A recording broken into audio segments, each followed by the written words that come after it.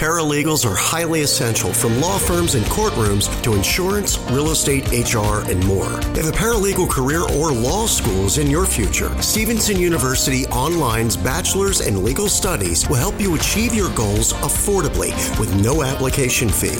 100% online, approved by the American Bar Association with new online sessions starting every 8 weeks. Get started today. Visit stevenson.edu/paralegal. What's going on, everybody? I have to tell you about Anchor.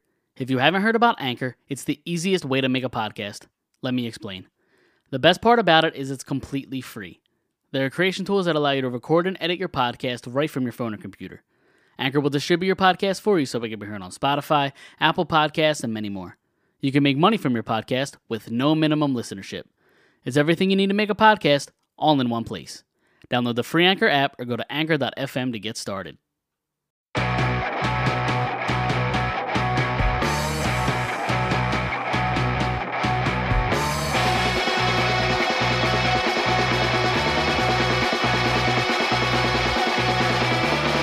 Welcome in, Fired Up, Episode 2. My name is Mike Giletto, and joining me is Dom Console. What's up, man? Hey, what's going on?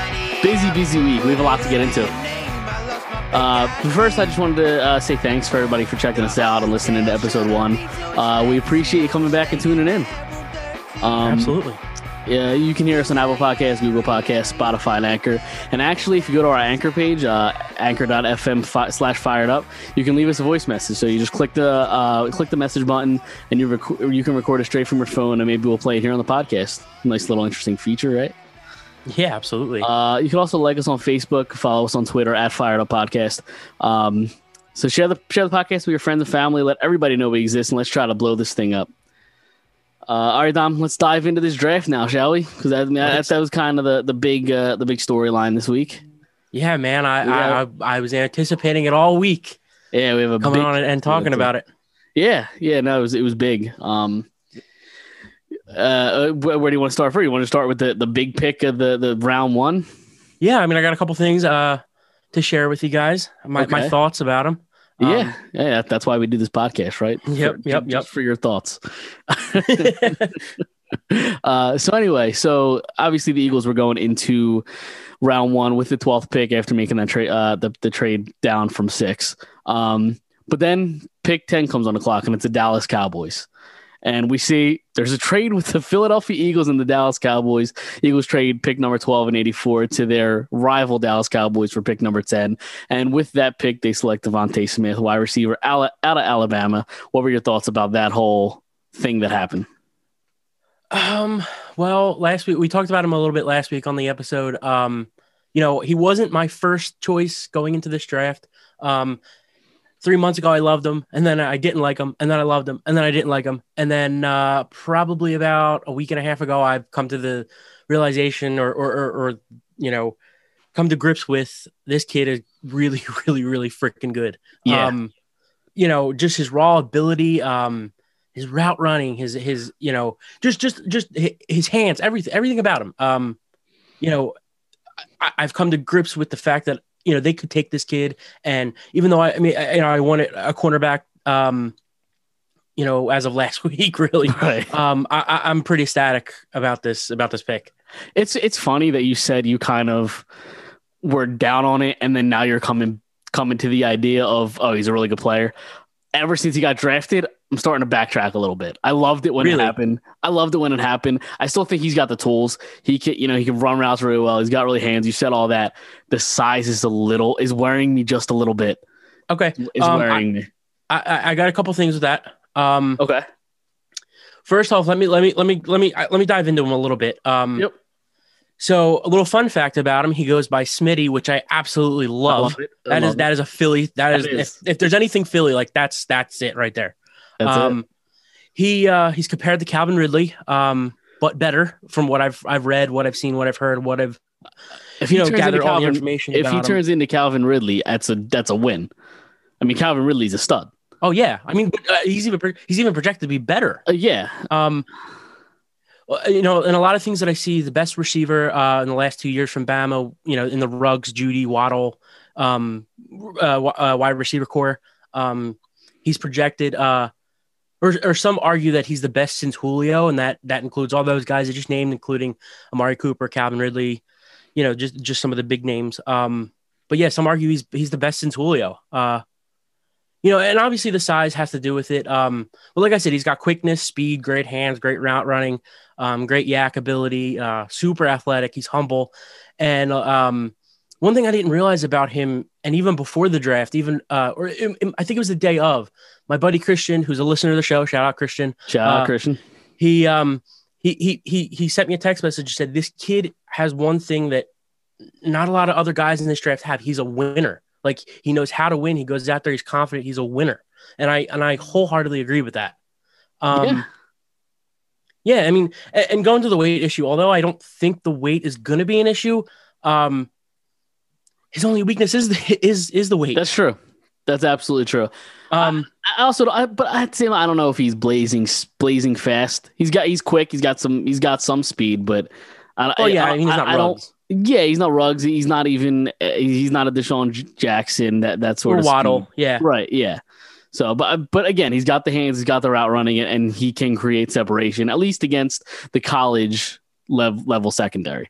Now, whether he can do it against NFL talent is one thing, but. Yeah, absolutely. I mean, and you also have to remember, he's going up against some of the best defenses in college football, SEC, for sure. Who are pretty much college team or NFL teams rather at the college program. You know what I mean? Like, right. Going up against Ohio State in the national championship game, going up against the South Carolina JC Horns and the LSUs and the Auburns and the good SEC teams. Yeah, no, that's true. But before we move on with him, though, yeah. I have a list here for you. Okay.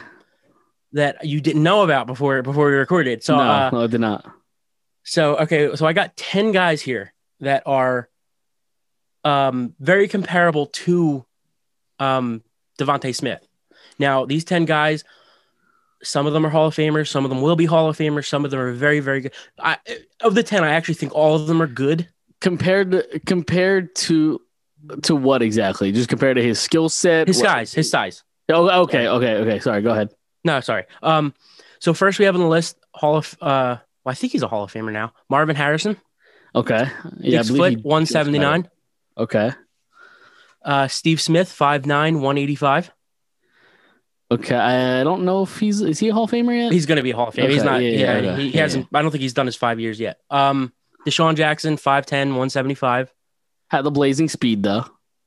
Wes Welker, 5'9", 185. Had Tom Brady. Chad Johnson, 6'1", 189. He was in the 170s coming out of college. Okay. Jamison Crowder, who's a good receiver, 5'9", 174. Okay. Emmanuel Sanders, 5'11", 180. Okay. T.Y. Hilton, 5'11", 183. All right. And then I got two more. Antonio Brown, 5'10", 186. Wow, okay. And Hall of Famer Isaac Bruce, 6 foot, 188. I had to throw that in there. Yeah, only top 5, 6, 7 receiver of all time. There you go. Throw that in there for last. That's good. Okay, I mean, it's an interesting list, and I'm sure with those 10 guys, there's also probably a whole nother list of guys similar size that also didn't pan out. You know what I mean? Correct. When the response I have to that is that DeVonta Smith is probably 10 times better than all those guys on that other list. I'm sure he is. So I'm sure that's what, he's 170 pounds, 160, whatever he is, 166 or 170. He says he's 170. Some things say 166. He's not going to be 200 pounds ever in his career, but I think he can get up to the 185. Yeah, especially now. I mean, he's still trying to find the best cheesesteak spot in Philly. Correct. He opened a whole can of worms that I don't think he realized he opened. Right. With that tweet. DeVonta, it's my favorite. DeVonta, my favorite is Sonny's on Second and Market. If you're listening, definitely check them out. There That's you a plug, go. right? I have a hot take about cheesesteaks. I mean, they all kind of taste the same anyway. Yeah. They're very good. Yeah. They all kind of taste the same anyway. I mean, maybe that's a hot take. I don't know. Nah, that's true. All right, so moving on. They had the 37th pick, second round, early in the second round, and they go maybe off the board, considering people thought they were going to go cornerback. They draft a center out of Alabama, another Alabama guy, Landon Dickerson. Yep. Another Alabama guy. I guess Howie read that article that came out last week or the week before that the Eagles haven't taken an Alabama player since 2002 or 2005, something like that. All right. So he went the first two rounds, double Alabama. Hey, if you're going to double up on any school, that's the one, right? Correct. Yeah. So my thoughts on Dickerson. I was expecting them to go corner or safety. Am I surprised they went offensive line? No. I was honestly expecting more defensive line if they weren't going to go corner or safety, but they did, like you said, wind up going center guard. He plays both. I was going to say drafted him as technically a center, but it sounds like they have intentions of maybe moving him to guard. Right. Definitely competing for that left guard spot against Sayamalu. Yeah. I mean, an offensive line upgrade for this team is good. And listen, Kelsey's a year 2, maybe 3. I don't think it's that far away, but from retiring. So even this could even be his replacement down the line. For sure. Or even Sayamalu, if they like Sayamalu at center. And then now they have a guy they could plug in at left guard. Right. Some of the things I really like about Dickerson, though, he's got great strength and great size. He's 6'6", which I'm a little worried about Jalen Hurts. You know, can you even see over him? but he's got great strength, size. He's smart. Like we said, he can play guard and center. They actually say he's athletic enough to play tackle if needed, but I don't think you'll ever see him play tackle. Yeah, he's got the ability to protect in the pocket as well in the open field. So, you know, if you need him in the pocket, or just like Kelsey does, runs out in the flat and takes out a safety. You know. Yeah, we definitely see that a little bit of Kelsey in him in that sense. Yeah, it seems like he was a first-round talent, Landon Dickerson. It seemed like he fell because of the ACL injury, and I think might have had an ankle or two injury in there too, right? Multiple. Yeah, right. ACL. Multiple. Yeah. So he tore his ACL a couple. Was it the same one? I'm not sure about that. I should have done my research there, but either way, so. It sounds like there's some concern there with the injury problem, especially a big guy like that being on those knees. Oh, absolutely. And like you said, he was a top 20 pick if he didn't have 4 injuries in 5 seasons, you know? Right. Yeah. And they're not just injuries, they're season-ending injuries, which is a little scary. Right. And like you said, he's 6', he's a big dude. So like, and it's not like he's going up against, you or me. He's going up against 325-pound guys who are, 6'6", 6'5", 6'4". These aren't small guys. No. Not that I'm a small guy, but right. You're not an NFL defensive line. Correct. Correct. If I was, I'd maybe I'd be in the NFL. I don't know. Right. Yeah. See, imagine in practice going up against, Fletcher Cox, right. What I mean? Exactly. I mean, it's definitely a little scary, but, before we freak out, let's see how it plays out. Yeah. Is there anybody else you would rather in that spot? I mean, Asante Samuel Jr. was there at that point. Yeah. So he was. Yeah, because he went a little later than I think some people thought he would. That's I think what everybody the pick everybody wanted. But they went offensive line, and you can never have too many offensive linemen, especially just rebuilding this offensive line is probably a good thing at this point. Right. Yeah, I was gonna say, especially on this team, we saw last year how many injuries they had on the offensive. Really, the last 3 or 4 years since the Super Bowl year, how many injuries, not just on the offensive line, but the whole team, but especially the offensive line. Yeah, and you never know when Lane Johnson's going to get popped for PEDs again and miss the whole season. So there's always that. That's a low blow. I had to do it. Yeah. All right, so let's move on here. So then in the 3rd round, pick number 73, they draft defensive tackle Milton Williams out of Louisiana Tech. What can you tell us about him? First I'll give you my reaction. I was expecting him again to go corner, safety, defensive line. Obviously they do, but I mean edge rusher. Right. But, I was a little disappointed at the pick at first, just like most of the Delaware Valley and Lehigh Valley and Philadelphia, South Jersey, the whole Eagles community. But doing a little bit of research on this guy, just from watching him, he's powerful for his size. He's a little small, but he's very powerful for his size, has a ton of potential. If he played like another year or two or well, I guess he was a junior, but if he played another year and he developed a little bit more, he may have been an early to mid second round pick. That's, you know, Right. that's what a lot of these experts and GMs had on him. But, you know, like I said, lack of size, he's 6'3", 284. The weakness, he has to work on his moves because power alone doesn't get you far in the NFL unless you're like Aaron Donald, and he's not Aaron Donald. So, well, at least I don't think he is. There's one Aaron Donald, and that's Right. Aaron Donald. Right. He's not the Fletcher Cox, Aaron Donald, you know, Right, top tier yeah. defensive tackles who can rely on not, you know, on one play using all your power and then the next play using a spin move or a swim move or whatever.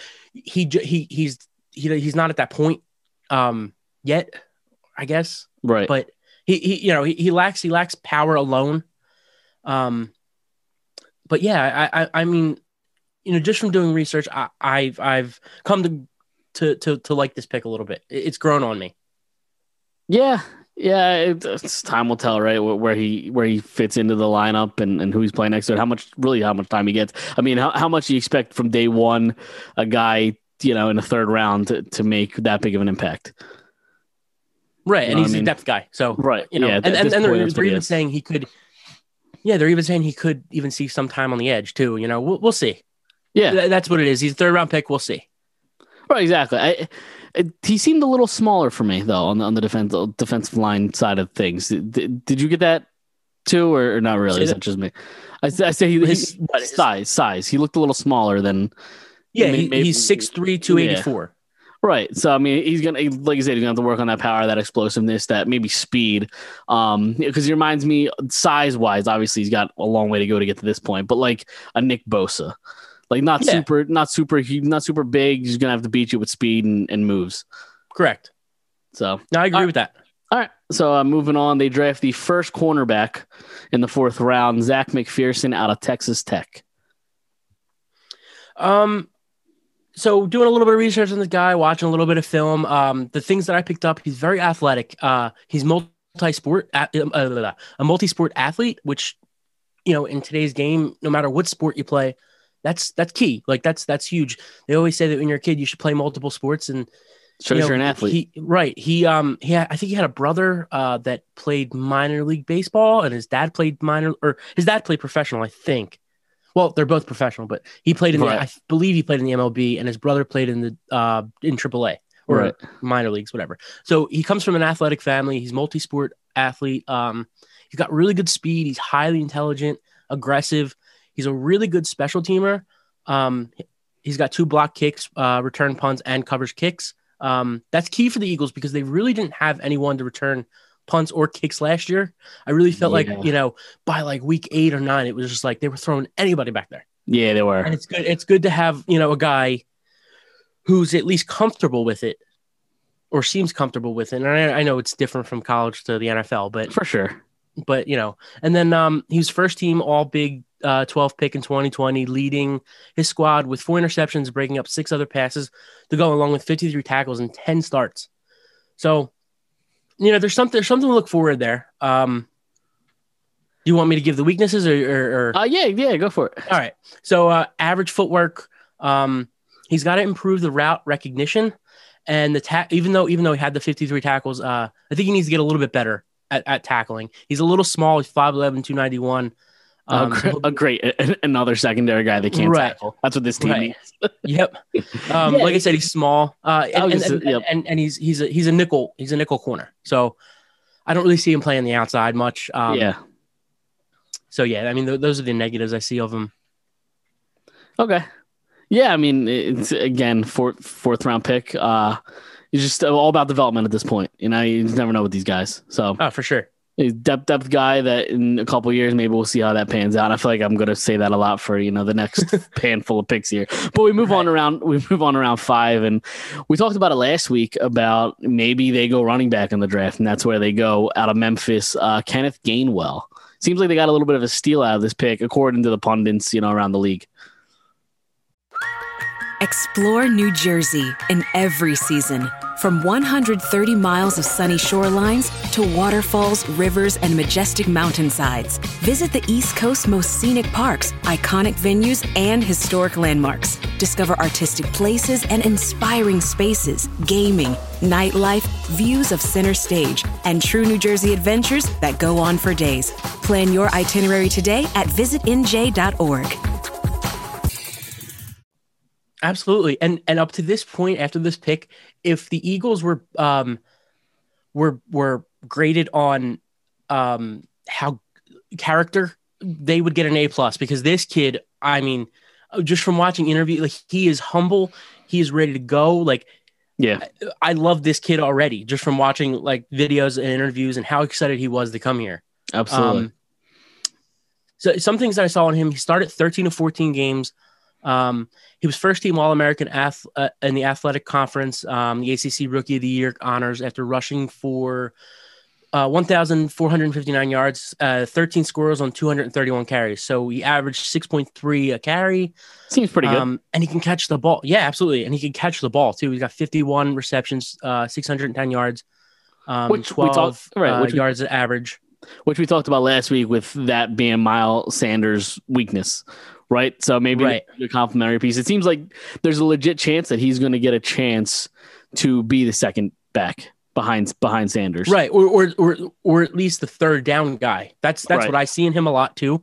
Yeah, I mean, he's a little small, but he has a ton of production. He's got decent speed. He's not going to burn you. But he can change direction better than anybody in this class. He seems very agile. He can cut back and forth. Right. He's a one cut back. Yeah, it reminded. Now I'm not trying to get carried away here, but his tape reminded me a little bit Brian Westbrook-esque. For sure, absolutely. You know, like you said, like we said last week, catching the ball. Not the fastest guy in the world, and you know what else he does? Actually, that you bring up Brian Westbrook. What he does so great that Westbrook did so great, he is a great blocker. He could block for the quarterback. Dude, he put Parsons on his ass. Like, he put him on a different planet. I don't know if you saw the video that was going around on Twitter. If anybody hasn't seen it and you go see that, go watch that video. He puts Parsons on Mars. Absolutely. And that's a first round talent. Wipes right him out. Yeah.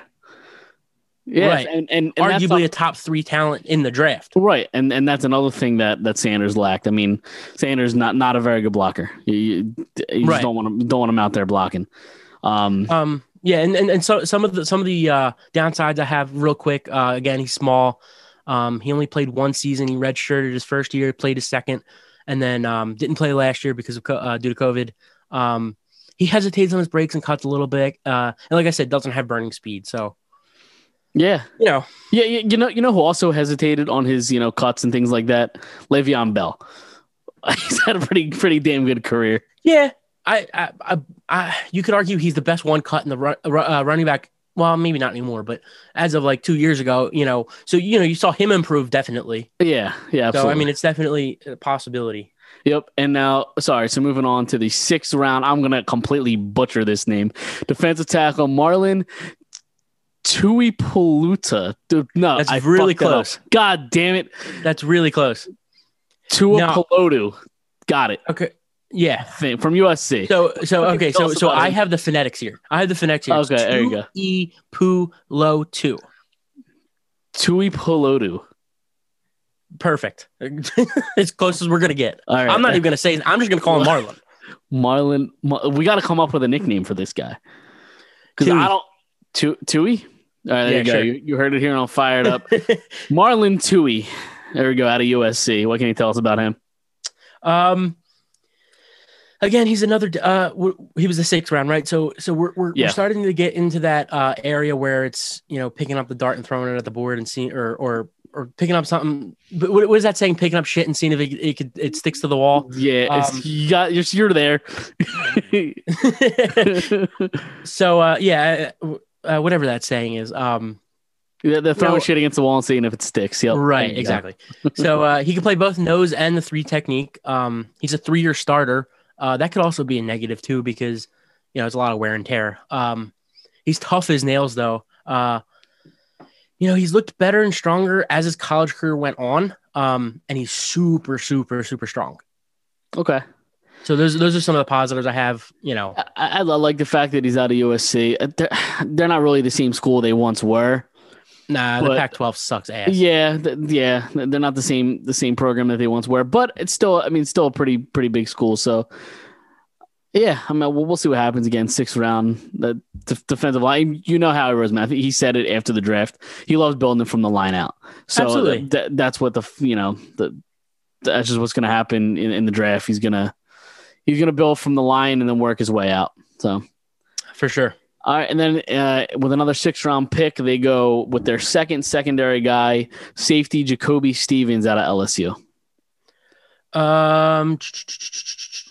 Yeah. I'm sorry, I missed one. Let's go to him second. Right, because defensive end Taron Jackson out of Coastal Carolina.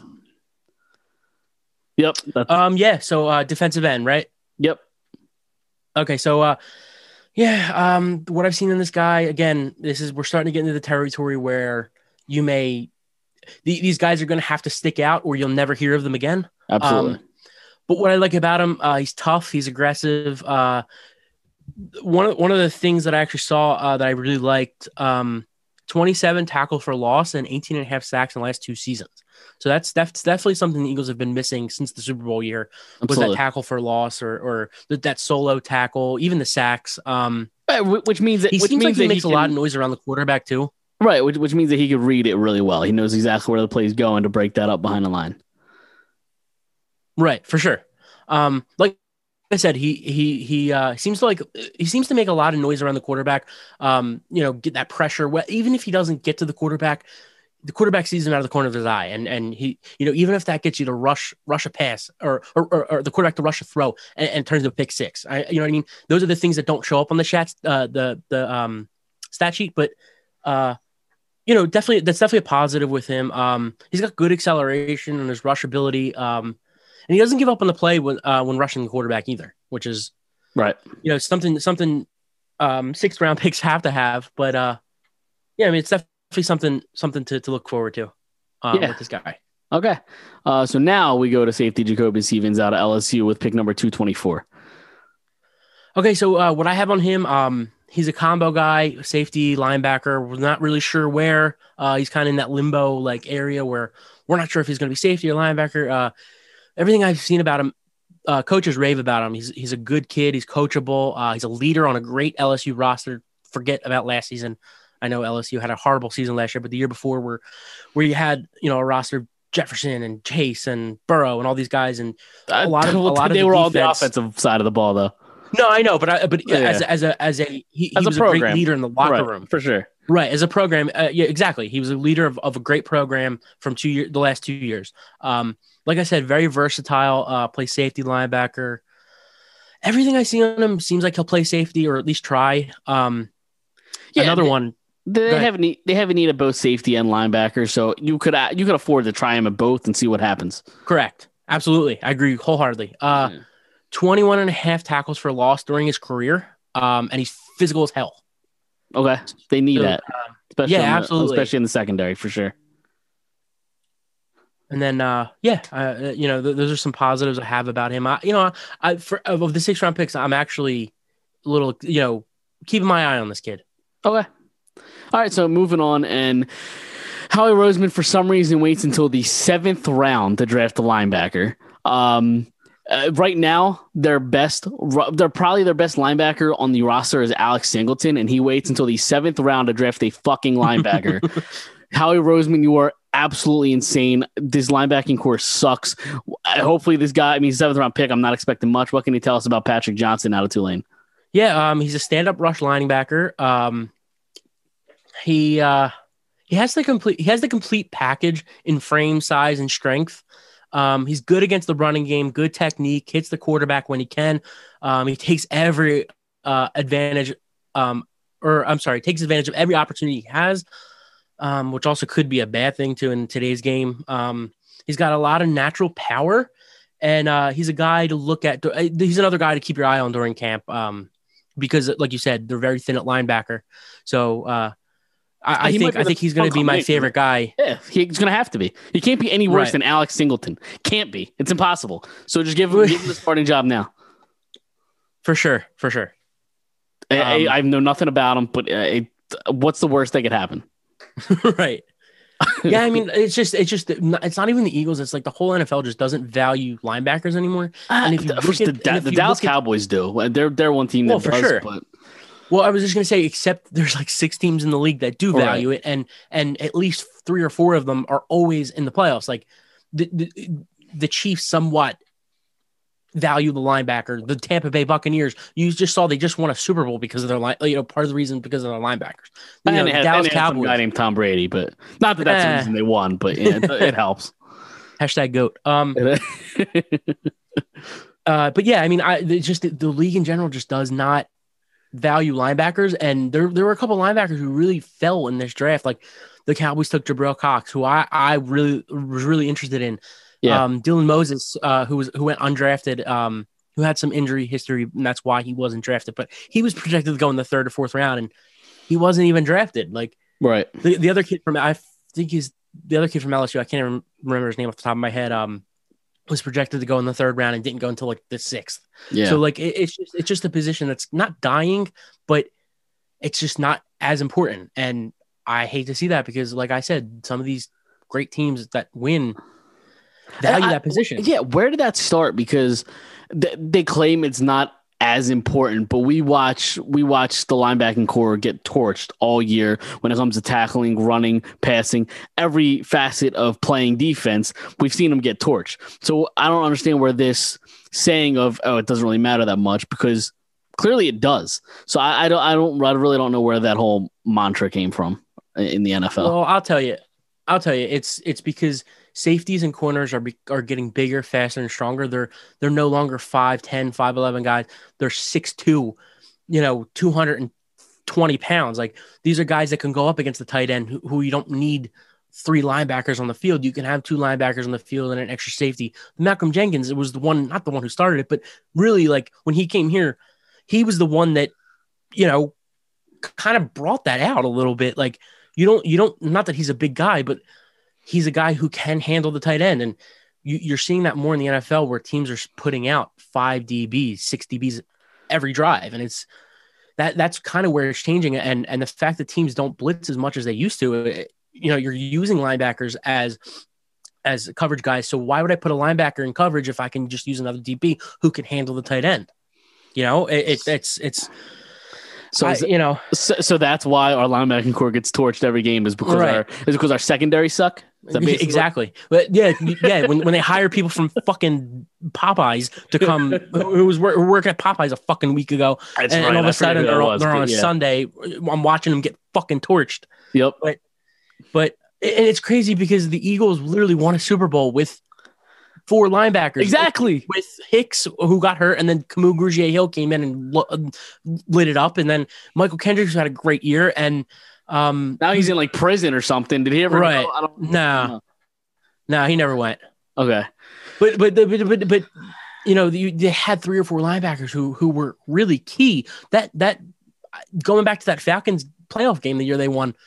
If Michael Kendricks he's not even on the screen. If he's not in position, they lose that game. Right. If you look at it, they had a running back coming out on the left side who was wide open. Matt Ryan looks to throw to him and then realizes Kendrick's there. So then he runs out of the pocket to the right, and then that's what happens with the Julio drop. I was just saying they should have won that game anyway if Julio just catches the ball. He catches that ball 99 times out of 100. He wouldn't have been in bounds. You don't think so? No. Dude, look at the replay. His foot goes out of bounds.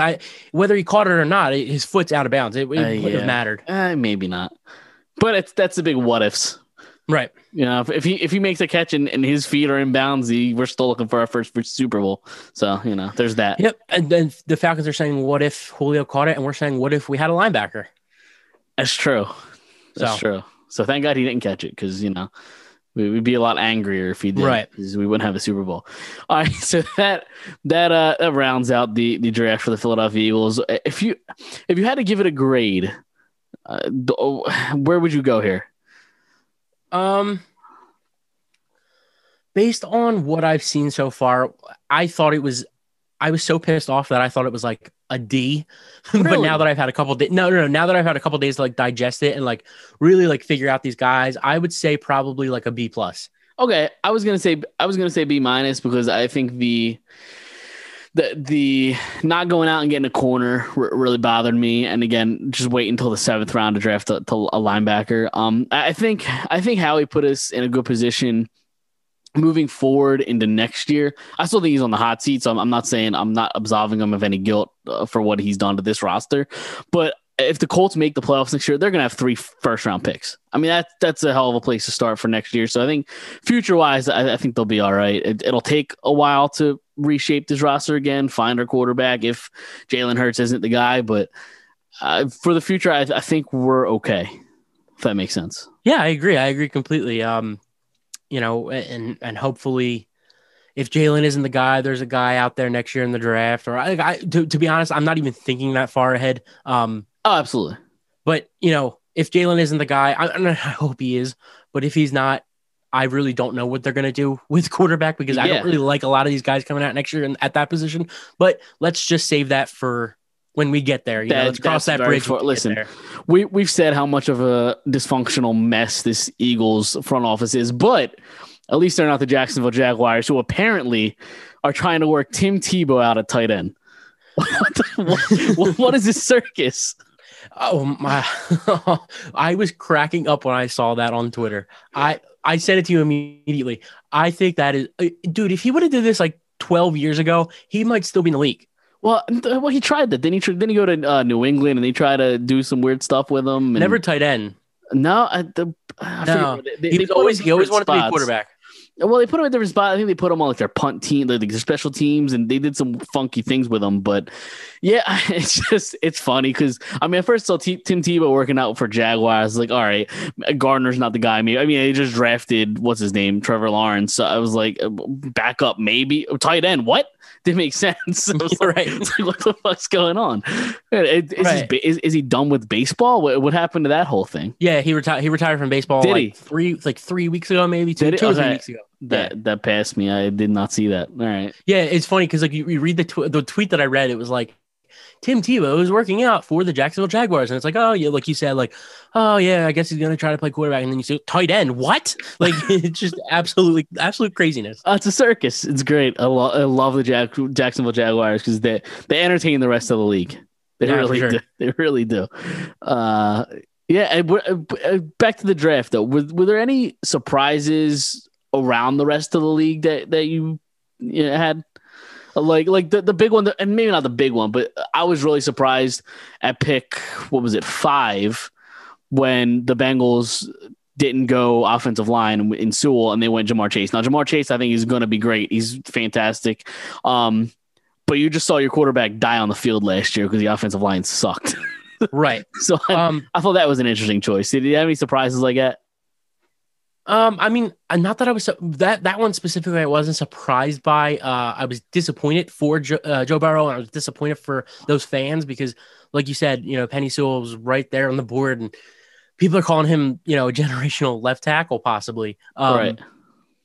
But surprises, I was really surprised by the Raiders' first round choice. Yeah, absolutely. Leatherwell or I forget his name. You probably don't remember because he was projected to go in like the 3rd round.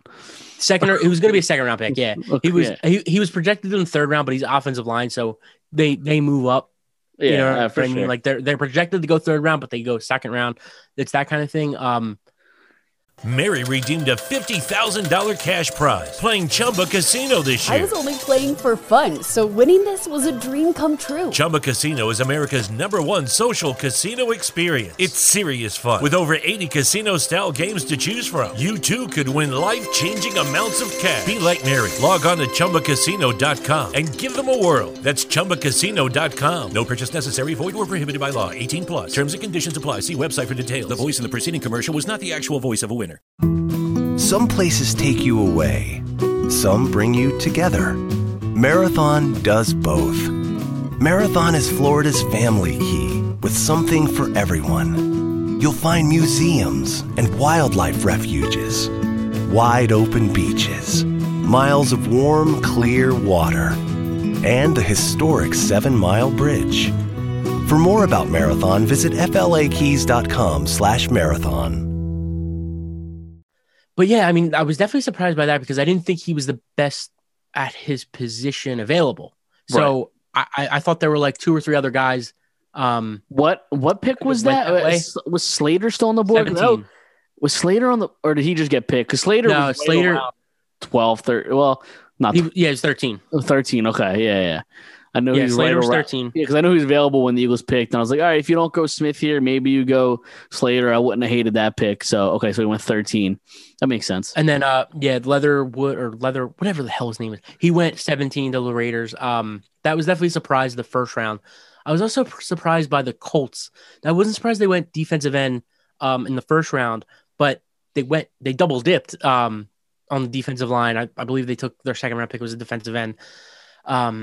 They're missing a hole at left tackle, to protect Carson Wentz. Not to bring up Wentz again, but yeah, I mean, I think they're fine skill at the skill position, but that kind of surprised me a little bit that they waited a while to. I don't even think they took a tackle or any offensive line for that matter.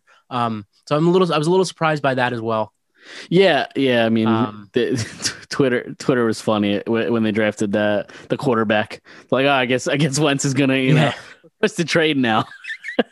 Right, because they freaking like 6th round pick. I was gonna say they drafted like a 5th or 6th round quarterback. Round. Oh, it was yeah.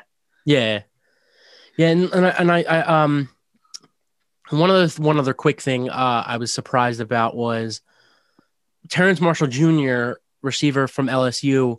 Good size, good speed. I think he's actually going to be a really good receiver. He went a little later than I thought. I couldn't even tell you what team he went to, but I know he was like somewhere around the late 2nd round, 3rd round. Right. When he was projected to even go possibly late 1st round. So he was 2nd or 3rd round pick that I was kind of surprised by as well. Okay. Yeah, absolutely. And then with the whole draft festivities, you get this rumor completely random about Aaron Rodgers. Apparently, there's a trade offer from San Fran that I saw for pick number 3. I don't know how true that was. It doesn't sound like it was confirmed. Then he comes and says that he wants to get traded. Now he's threatening retirement. What's going on here with the Aaron Rodgers saga? Okay, so before I get into it a little bit, I actually saw something really, really funny on Twitter. It was. Remember when Rodgers was drafted in 2005, he said that he was going to make the San Francisco 49ers regret this for the rest of his career or whatever. Somebody said, what if he went to the Niners and then as soon as he gets traded, he tells them he's going to retire? I thought that was hilarious. That would be pretty sweet revenge, I'm sure, for his right. Yeah, I was definitely again not shocked because we saw this earlier in the year, earlier in the actual year, like January, February, that or maybe it was right after the Super Bowl that there was a possibility that he didn't want to return. And look, we're 2 guys who our whole lives, Rodgers has been the quarterback for the Green Bay Packers, and it's going to be weird to see him, just like it was for I'm a little Brady. I'm a little older than you. I saw Favre. No, absolutely, I did too. But I'm just saying Rodgers in general. Like it's that Brady where he leaves New England to go to another. It's just weird to see him, Peyton. Weird to see them in that different uniform. Absolutely.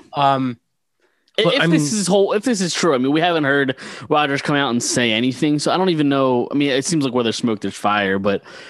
This whole thing seems out of left field. And does this is a stem from them drafting Jordan Love last year? Because apparently they didn't let him know that. They didn't. So this whole thing just seems weird. Or does it come down to them not, what happened in the playoff? They kicked the field goal when they should have went for it, right? Yeah, they should have went for it on 4th down. Does it come down to that? Is he just still pissed off about that? I personally, I think it's a combination of things. I think it's them taking Jordan Love in the 1st round. I think it's the field goal. I think it's the front office he doesn't like. I think, and what the big key of it is that they drafted 1 offensive player in the 1st round in the last 10 years. And do you know who that was? I don't. Adams, did they draft him in the 1st round? No, he was a 2nd round pick. He was a 2nd. I have no idea. Love. Okay, he was the only 1st round pick on the offensive side of the ball. Yeah, I should have saw that coming in the last 10 years. Yeah. So I think that has a lot to do with it as well. I just don't think he likes the front office the way that it is after all these changes in the last couple of years. I think he actually does like LaFleur. I think people don't think he does, but from what I get from it, I think they're actually on the same page and they're really good together. I agree. But because ever since LaFleur came in, I mean, he's really changed a lot. Like, he's back to that 2010, 2011, 12 Aaron Rodgers, where, absolutely. In 5 years ago, he's battling injuries and now he's an MVP, Yeah, he just won an MVP. So, right.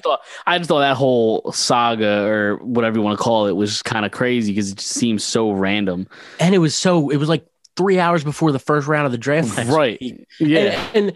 And the three teams that I saw before the draft on that day were the San Francisco 49ers, or the Las Vegas Raiders, and the Denver Broncos. And from the things that I'm hearing, obviously the Niners aren't going to go for Rodgers now because they just drafted a quarterback in the first round. If they could trade Trey Lance for Aaron Rodgers straight up, I'm sure they'd do it. I don't think they would. You don't think so? Nah, I don't think so. Okay, dude, he's owed like $40 million this year. Well, the rumor was that third overall pick was going to be involved in a potential trade for Rodgers. So if they were going to do that, why not just trade Lance for Rodgers?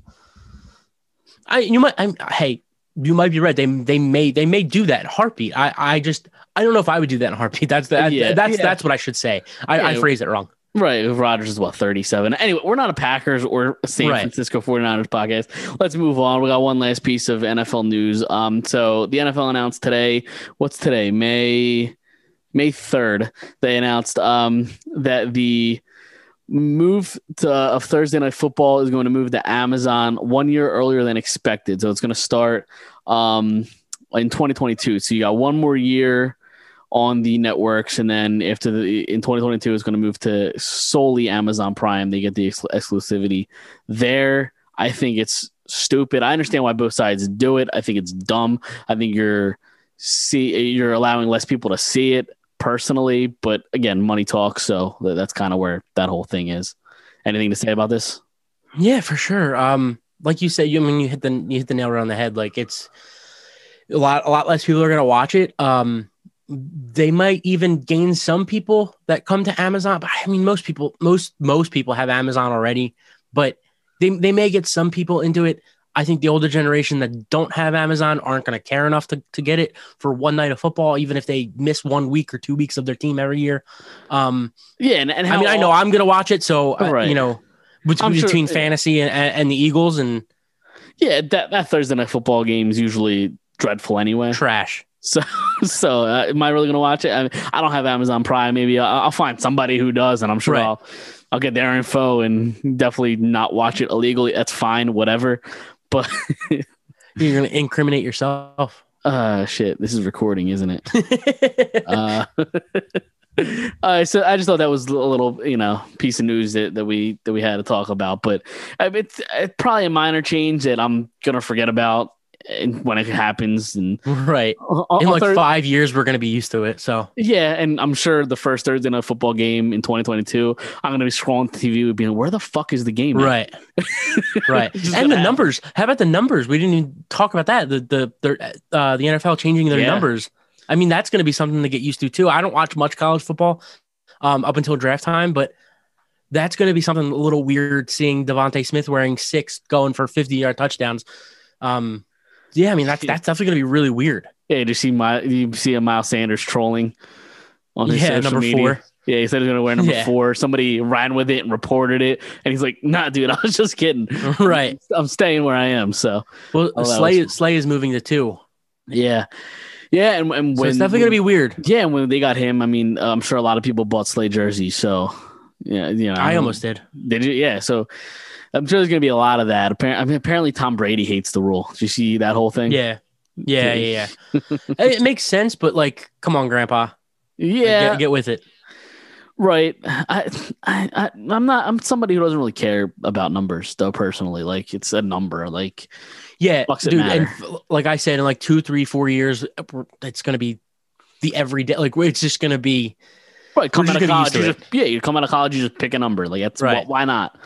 Every other sport, in baseball, if you're a center field, you're not solely this number. Like, right. I heard it might have some, like the defenses, maybe even offenses too. They're not going to like it, or at least the coaches, because it's a lot easier to see what players on the field based by what number he has. Because you're like, all right, there's that number, so he's a linebacker, or whatever. Right. So that apparently is going to some coaches are going to have to get used to that angle of it.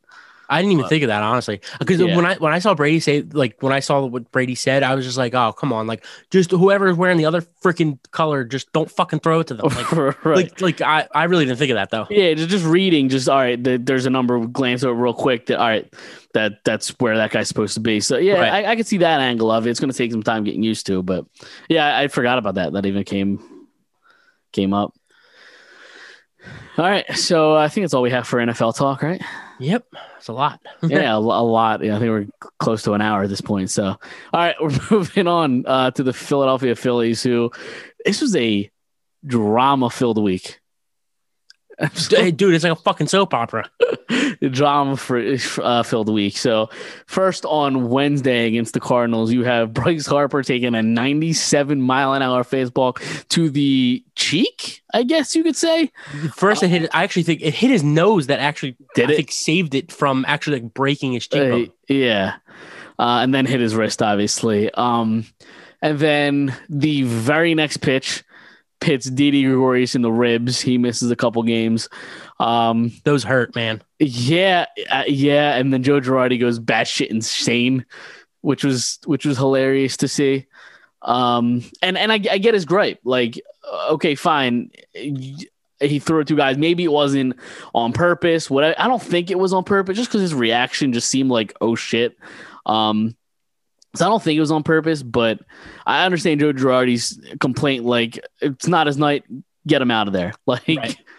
You know what I mean? Especially because the manager, Schilt, I think his name, Mike Schilt from the Cardinals, even said, like, I was gonna take him out, but I can't because of the 3-batter minimum rule. So if the umps just get involved and throw him out, maybe not everybody wins, because you still got Harper that took a pitch to the face and pitch to the rib. So maybe not everybody wins, but at least that's probably the best outcome right there. And here's a problem with the league right now. You have these guys who throw 100 miles an hour and they have no control. They have nothing on their pitches other than throwing 100 miles an hour. And like, that's the way this league is going, is like, you have guys who throw 100 who have no control, that's why he hit 2 guys in a row. You know what I mean? Like that's a problem. Yeah. It's the old cliche of, you have to pitch, not throw. Guys throw, not pitch. You know what I mean? Right. Exactly. Yeah. So completely agree. Yeah.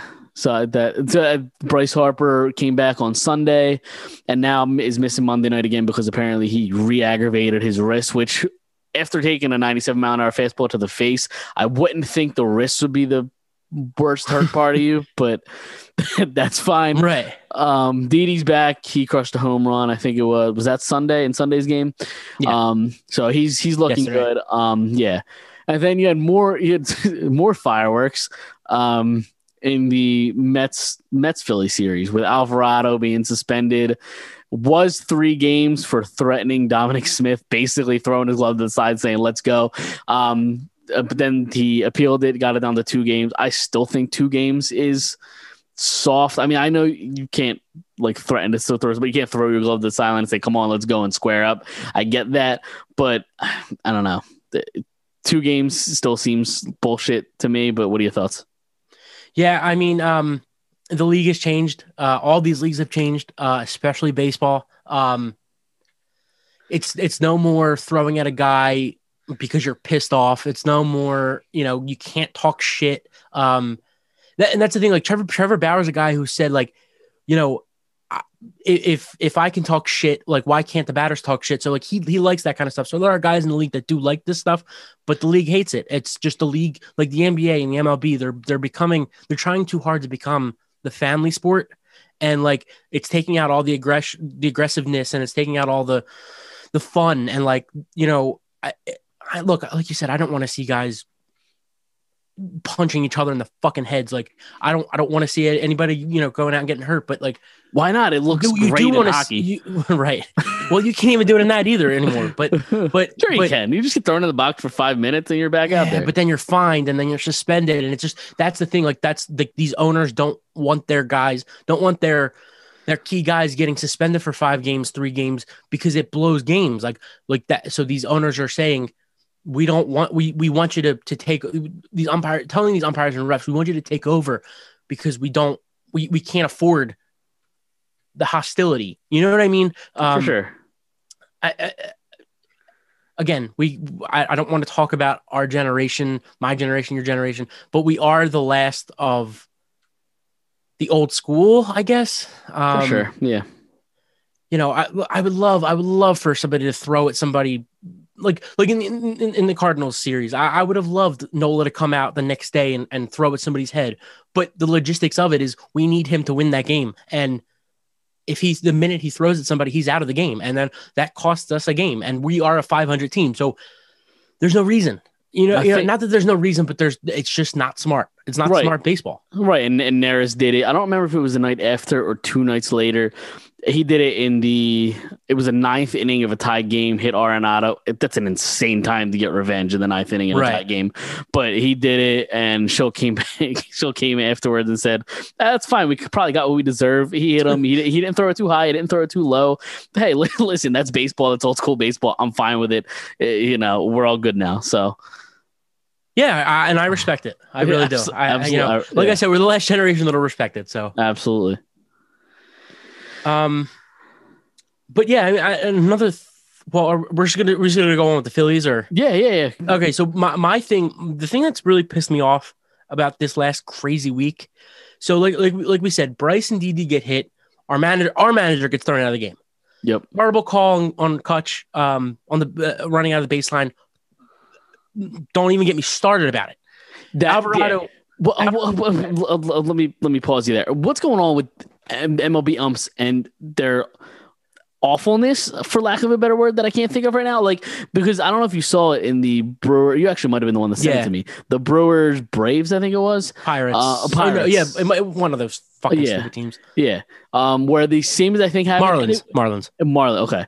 And it might have been even worse than the McCutchen one, the one down the first base line. So the same exact thing happened in the matter of like 4 days. Right. So, yeah, I just think the umping has to get better. I don't know. Maybe they just want to be the focal point. I don't fucking know. I don't know. It's stupid. It's been horrendous. Like the umpires have been horrendous, especially this past week. This whole year they've been bad, but especially for the Phillies in this last week. But like I said, Bryce and Didi get hit, our manager gets thrown out. Horrible call on Kutch on the baseline, running down second. He gets called out. Alvarado gets suspended 3 games, which obviously we said went down to 2. After an opposing player tells him to meet him in the hallway.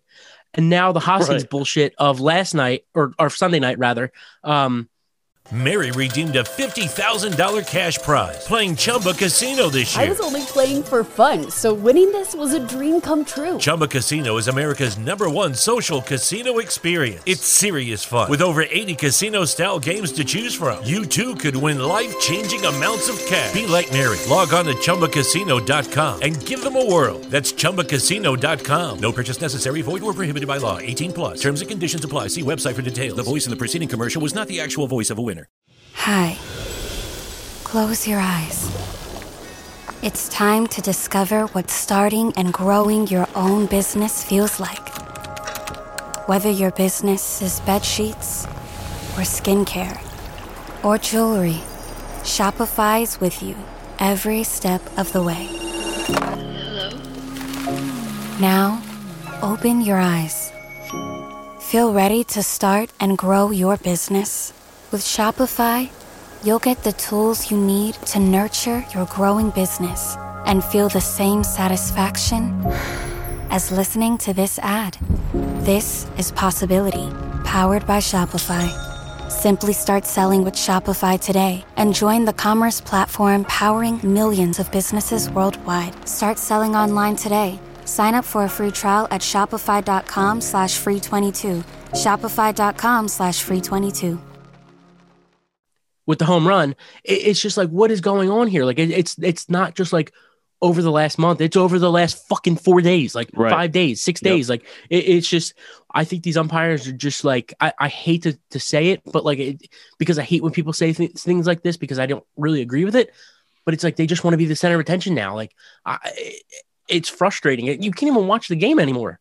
Right.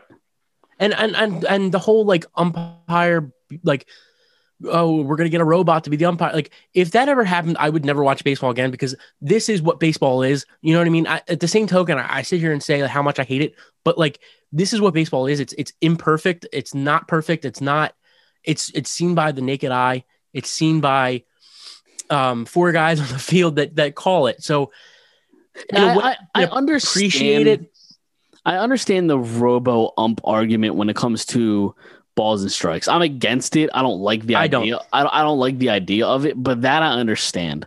I don't like the field, umps and all that being robots. But again, I'm against the balls and strikes angle of it because I think it's an imperfect game that should be kept imperfect. It is. And the relationships that these guys develop with the umps, pitchers, catchers, that they get certain things. They know when a strike zone is going to move, and you have to work with that because, hey, we're all human. So I do like that angle, but I understand the argument because, hey, you want to get it right. There's replay and all that, which I also, to the replay argument and the McCutchen interference or the out of the baseline that they called, they're saying that couldn't be reviewed because it was a quote unquote judgment call. Why not? Right. Why? That's insane. Like, why don't you look at the replay and make a new judgment? Like, yeah, I agree. That's insane. And then that's the thing with the replay is like, I tweeted earlier in this year, like in the season, like if you're going to have replay, why have it if you're never going to change the call, even if you're wrong? Like right. if it's a routine ground ball to second base or to shortstop and it's a diving play and the guy gets up and he throws it to first and my guy is a hair safe and just for your own, I guess, enjoyment or satisfaction or not wanting to be embarrassed or whatever it is, they just call him out. But like, why have the replay if you're never going to change it if you're wrong? Right. Like that, I don't understand that aspect of it because it keeps happening. And it's not just this year, it's every year. Yeah. I mean, sometimes you do get the change, but it's like 90% of the time they don't change it, even though it's like look at the Bohm against the Braves earlier in the year. Right. Like clearly he was not safe at home. Like, oh yeah, I'll take it, but like absolutely, yeah. But and that was on Sunday Night Baseball, if I'm not right on national television, like ESPN, right. like yeah, that was I don't bad. know. It's an imperfect game that's just going in the wrong direction. Yeah, absolutely. So moving on with the Phillies. All right. So Matt Gelb tweeted, the Phillies will have Gene Segura and Ronald Torreyes go out on minor league rehab assignments this week. And with Segura getting closer, Girardi acknowledged there is increased talk about trying Nick Maton in center field. What do we think about this? Okay. So go ahead. No, go ahead. So my thing is, when if you could play shortstop, you could play any position on the field, right? Essentially. Yeah. There have been a lot of guys who started at shortstop in their careers, even get drafted and then moved to center field. And like, I think Byron Buxton's a guy that like, who started out in the middle infield and went to center field. Like Mookie Betts is a middle infielder who went to outfield, right field, center field. They tried it with Scott Kingery. He just can't hit. Well, here, bear with me for a sec. Yeah. So it happens. Like it can happen. It's hard to do, but you can hit on it. My thing is they always try to fucking hit on it all the time. Like they drafted Quinn. He was a shortstop. They moved him to center field. Fucking stinks. Kingery drafted as a second baseman. They tried him in center field. Fucking stinks. Well, they tried him everywhere. Well, yeah, but they really tried him and said like they would not take him out of center field. Like even this year, like or last year, they would they just wouldn't take him out of center field. Yeah, I think if they did have a legit center fielder, they wouldn't have to try all these guys. But they're so desperate for a center fielder. About. Yeah, that they're just. That's what I'm talking about. They don't. they don't go out and get a center fielder. They just keep trying to do this thing where like, whoa, look at me, I'm the smartest guy in the room, like the Howie Roseman thing. Like, we're gonna move this guy to center field, and we're look how smart I am for doing it. Like it's Kingery, it's Quinn, it's Hazley, who's a corner outfielder in college, and all of a sudden people are pissed off because he can't play center field because he's not a center fielder. Like, right.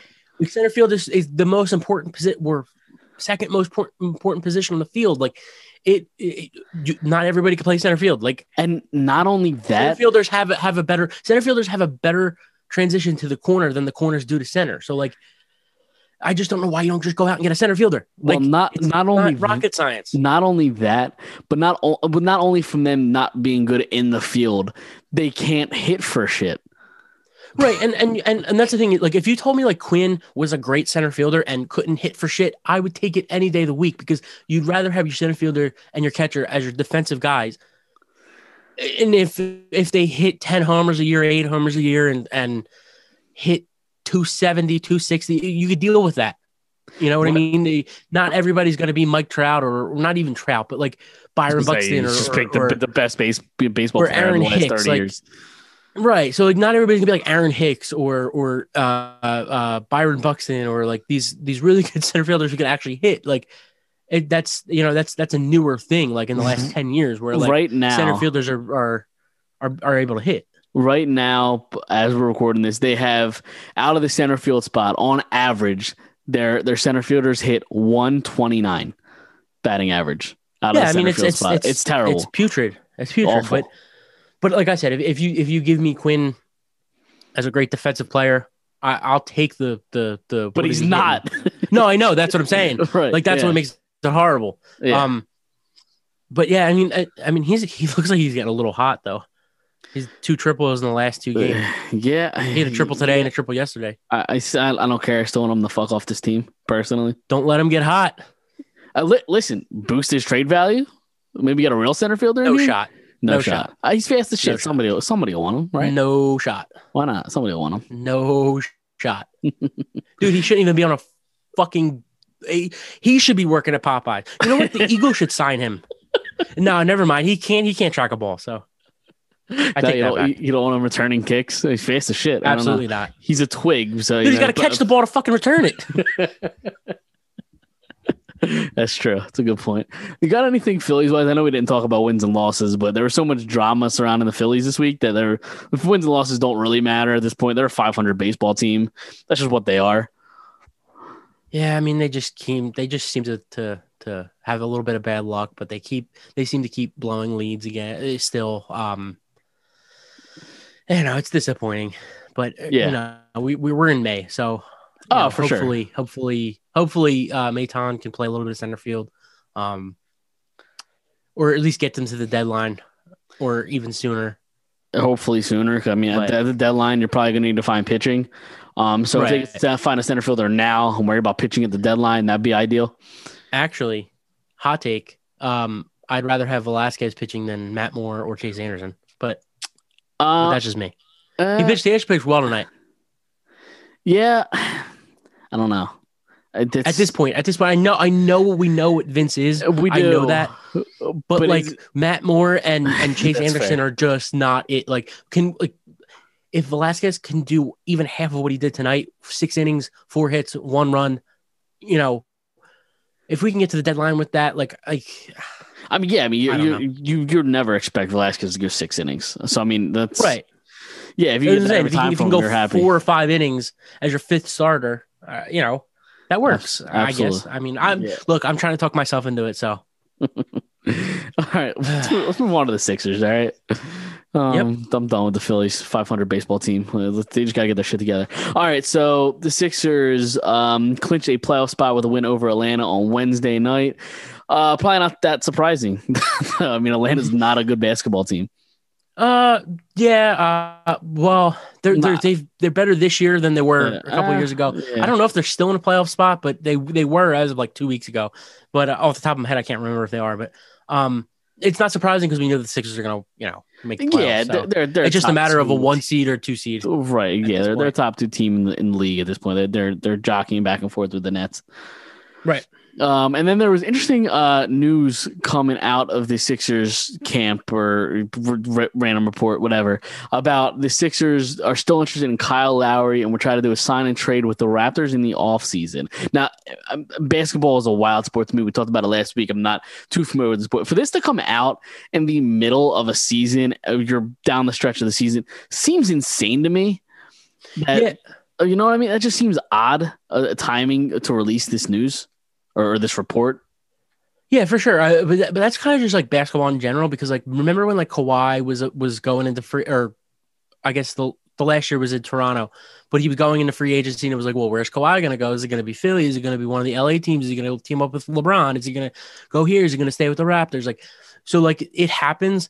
LeBron was the same way when he was coming out. Was he coming to Philly? Is he going back to Cleveland? Is he going to LA? Like what's going on? Like, yeah, I understand that conversation in the off season. All those happen during the season. I know. Basketball is weird. It's definitely sport. Weird. Yeah, like just finish the season with the team you're on. Stop trying to move and shake, and just worry about the season at hand.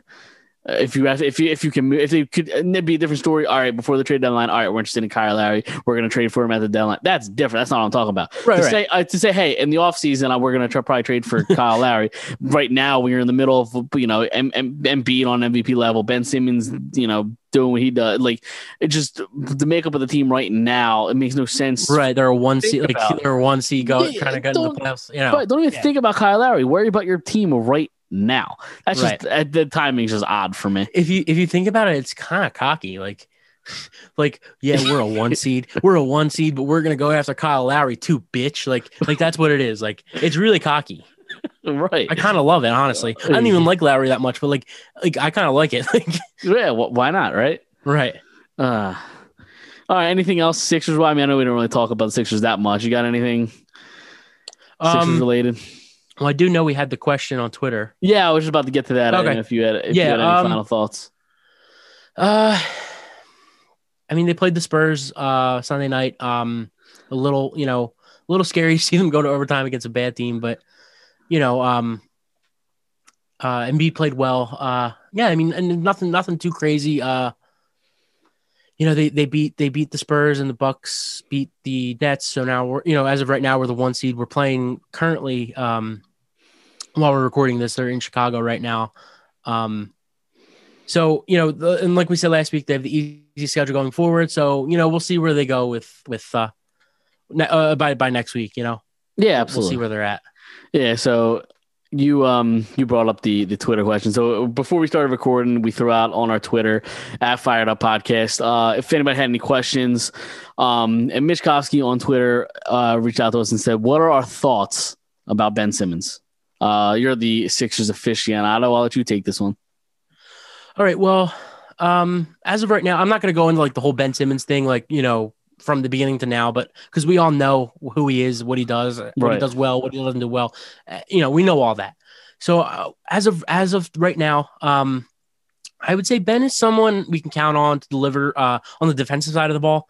He's not built for offensive greatness. You know what I mean? Some guys are just built different, like the Damian Lillards and the Steph Currys, the Jimmy Butlers, the Kemba Walkers, who love to take that last shot, who have the balls to take that last shot, to shoot it in your face, and they have the balls to miss it too. You know what I mean? Like they have the balls to with 5 seconds left on the clock, down 2, to take that 3. And if they miss, they go to sleep, wake up the next day, and it's a new day and it's a new game, and I'm going to do it again. And Ben Simmons, he's not built like that. I wake up and piss excellence. Exactly. Kind of and those the Damian Lillard, Steph Curry, Jimmy Butlers, they do that stuff. Like they wake up and fuck last night. Let's tonight I'm gonna fucking kill you. Like what I mean. Like Simmons doesn't really have that, and that's fine. Like I'm not looking for him to be that. Like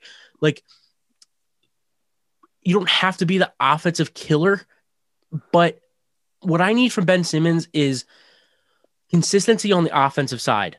Like I need something to be consistent about him, like his free throws. Like give me consistent free throw shot, free throw percentage, higher free throw percentage.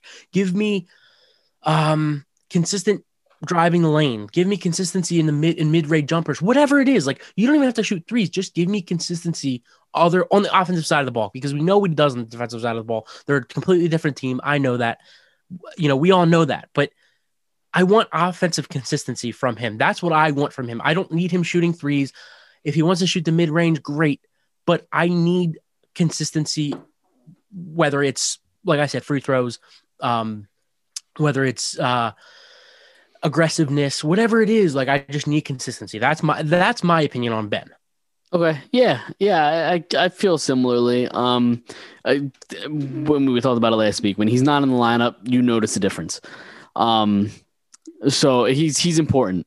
That's for damn sure. So yeah, I mean, it's one of those things where like you're curious about what this team will look like if they actually did trade him like a lot of people thought they should have a year or 2 years ago.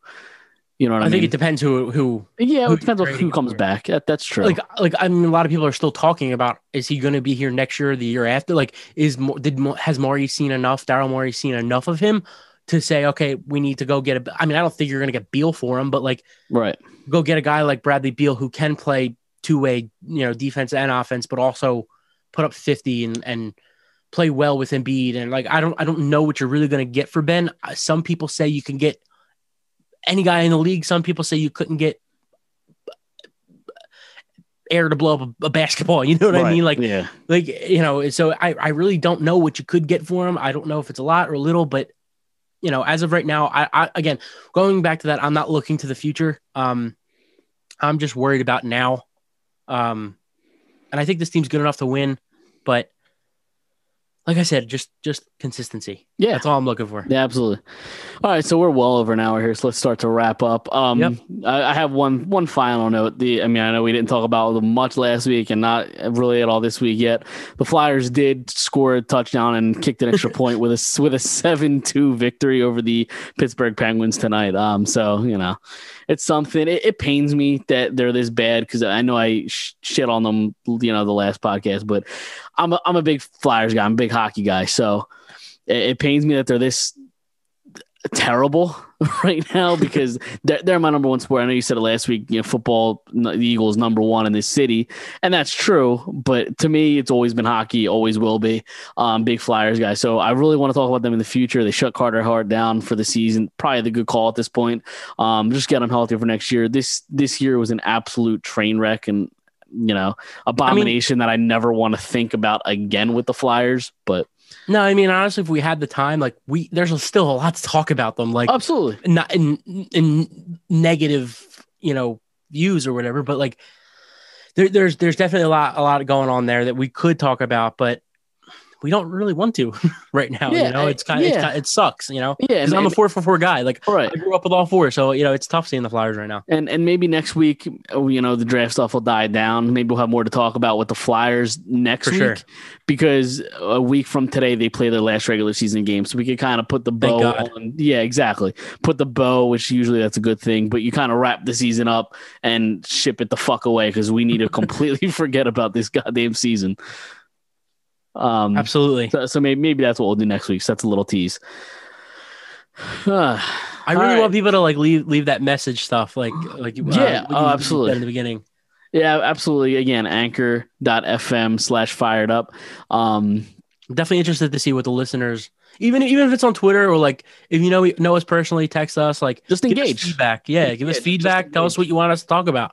Yeah, and tell us what you're excited about. All right, and share this with everybody you know. Let's try to blow this thing up. You know what I mean? Absolutely. So fired up, fam. Exactly. So that's all the time we have for Fired Up. Episode 2. We already got 2 of these in the bag. You can follow us on Twitter, like us on Facebook @FiredUp Podcast. All right, until next week. See you guys then.